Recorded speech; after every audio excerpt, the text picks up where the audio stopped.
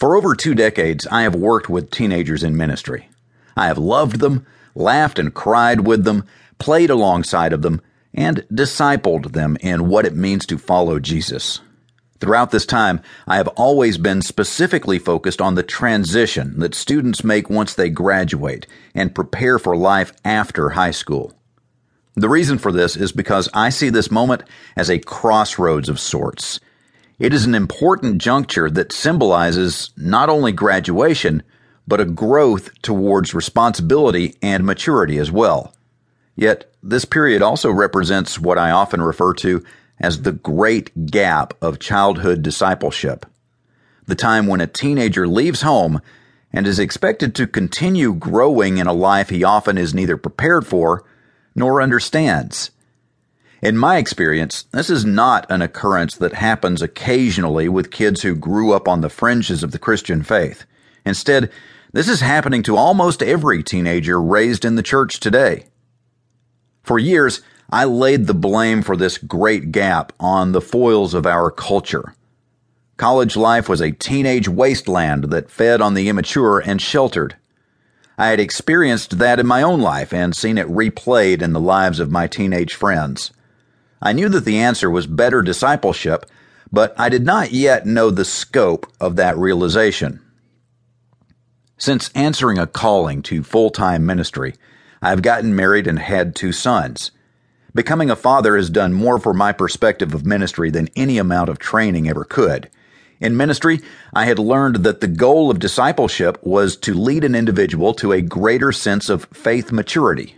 This is done by teaching, leading, and modeling what it means to follow Jesus. I learned that discipleship needed to be consistent and was best done in relationship, like Jesus did it.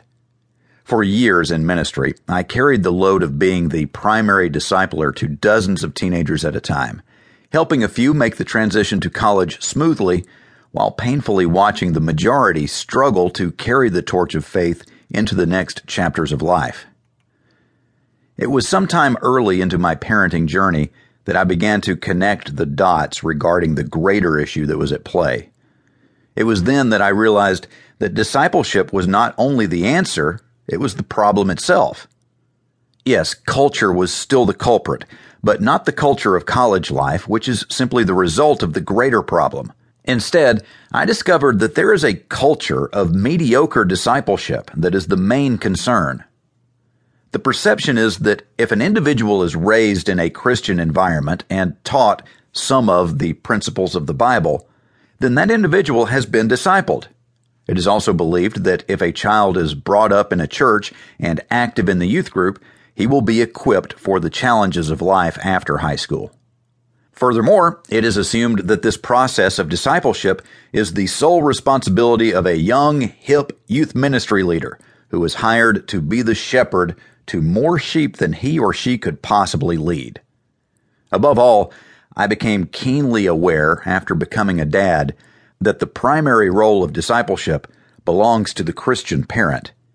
Yet many do not understand nor accept this calling.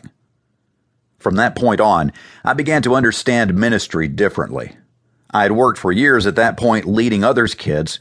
Now it was time for me to lead my own. During the process of writing this book, I shared the concept with a friend.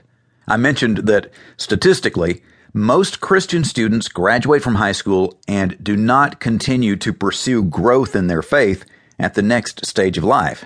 Then I shared that, though there are many possible reasons to attribute this spiritual growth decline to, I felt the root of the issue was that kids today are not being prepared to continue growing in their relationship with God once they are on their own. I added that this is not solely a cultural problem, but rather a discipleship issue.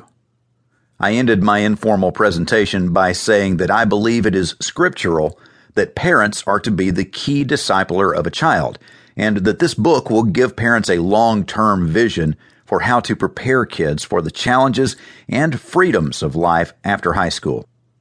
He then looked at me as if to understand and said, "So, it's a parenting book?" I answered, "No, it's a discipleship book for parents."